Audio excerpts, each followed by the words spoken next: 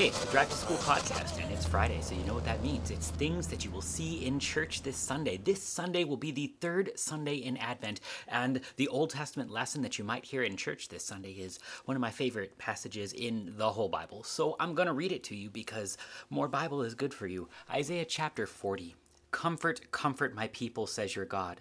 Speak tenderly to Jerusalem, and cry to her that her warfare is ended, that her iniquity is pardoned, that she has received from the Lord's hand double for all her sins. A voice cries, in the wilderness, prepare the way of the Lord. Make straight in the desert a highway for our God. Every valley shall be lifted up, every mountain and hill be made low.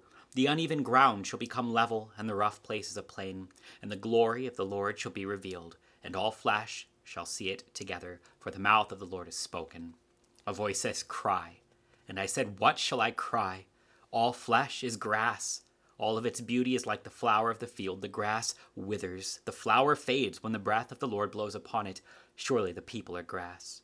The grass withers. The flower fades. But the word of our God will stand forever. This is one of my favorite texts because it's what pastors do. It's why we study the Bible. It's why we go to Bible study. It's why you watch theology on social media. All theology is done for the comfort of troubled consciences. This is why. The Bible is not meant to be a weapon against the world. This is not your basic instructions before leaving earth. That's all law. And honestly, everybody already has the law. Everybody already has rules that they're supposed to live by, and none of them bring comfort because we break them. We sin. Or we minimize the law so that we finally can fulfill them to the point where they don't actually do or mean anything anymore. None of this stuff has actually helped. Look around. It's dark. There's not a lot of comfort down here. You know all of the rules that you're supposed to follow as a Christian, but the grass still withers and the flower still fades. Sin still breaks stuff. The law just tells you what went wrong. It labels our selfishness in all of the forms that it takes, 1 through 10. It lays out the sides, not just us against the God who gave us the rules, us rebelling against God as sinners, but us against life itself. You can tell simply because the grass still withers and the flower still fades when the breath of the Lord blows upon it, and surely the people are grass. The law tells us the problem. It can't fix it, though.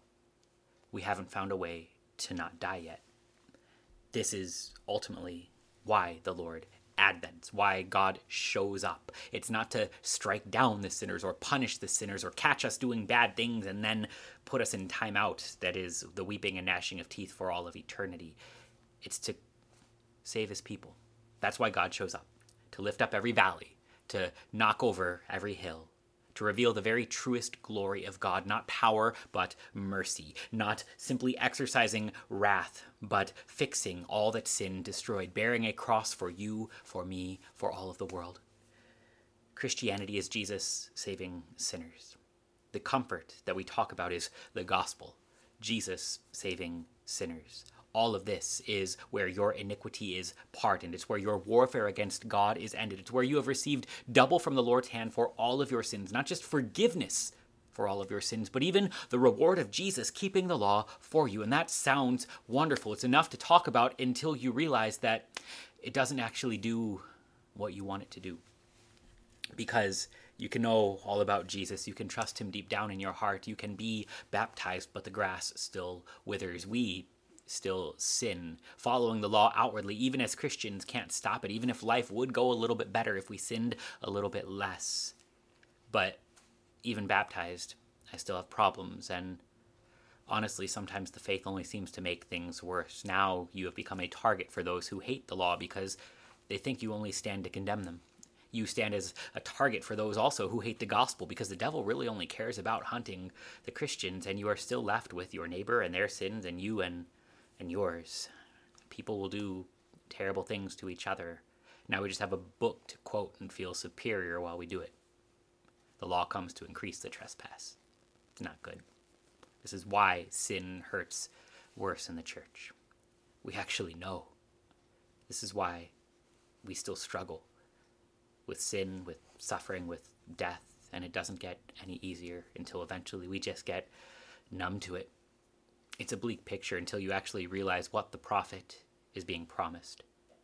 See, the grass was never supposed to be the thing that endured. The word of the Lord endures forever. The word is what lasts. Our frustration is that we want to find a way to keep the flowers in the field forever. Pause time at the very best part of your life. Just keep things right there. And our frustration is that most people really have confused calm with comfort. We want a way to freeze frame in the moments of calm. Our Lord promises comfort. Calm is where nothing's wrong. Calm is where nothing can go wrong. But comfort is not simply nothing wrong. Comfort is not the absence of bad things. Comfort is the presence of something good. The flesh which withers and fades is met with the word of the Lord that endures forever. The word of God advents. Jesus shows up to actually offer you something good to hang on to when everything else is falling apart, even when it's your fault. The word of the Lord endures forever, not to condemn, but to over and over again promise mercy, promise forgiveness, promise life to the dying that even death cannot destroy. The Lord speaks and tells Isaiah exactly what to say. In the midst of pain and brokenness, sin and sorrow, death and despair, speak about Christ. There's a promise that we can hang on to. He will tend to his flock like a shepherd. He will gather the lambs in his arms. He will carry them in his bosom and gently lead those that are with young. The thing that endures, long past the flowers, long past the grass, is comfort, the presence of something good. Because God advents, he shows up over and over again in your church, in the word, in communion, the body and blood of Jesus, in all of the ways that God has promised to actually be there and give you something that endures everything that falls apart. He offers comfort to you. So go to church this Sunday and get some of that.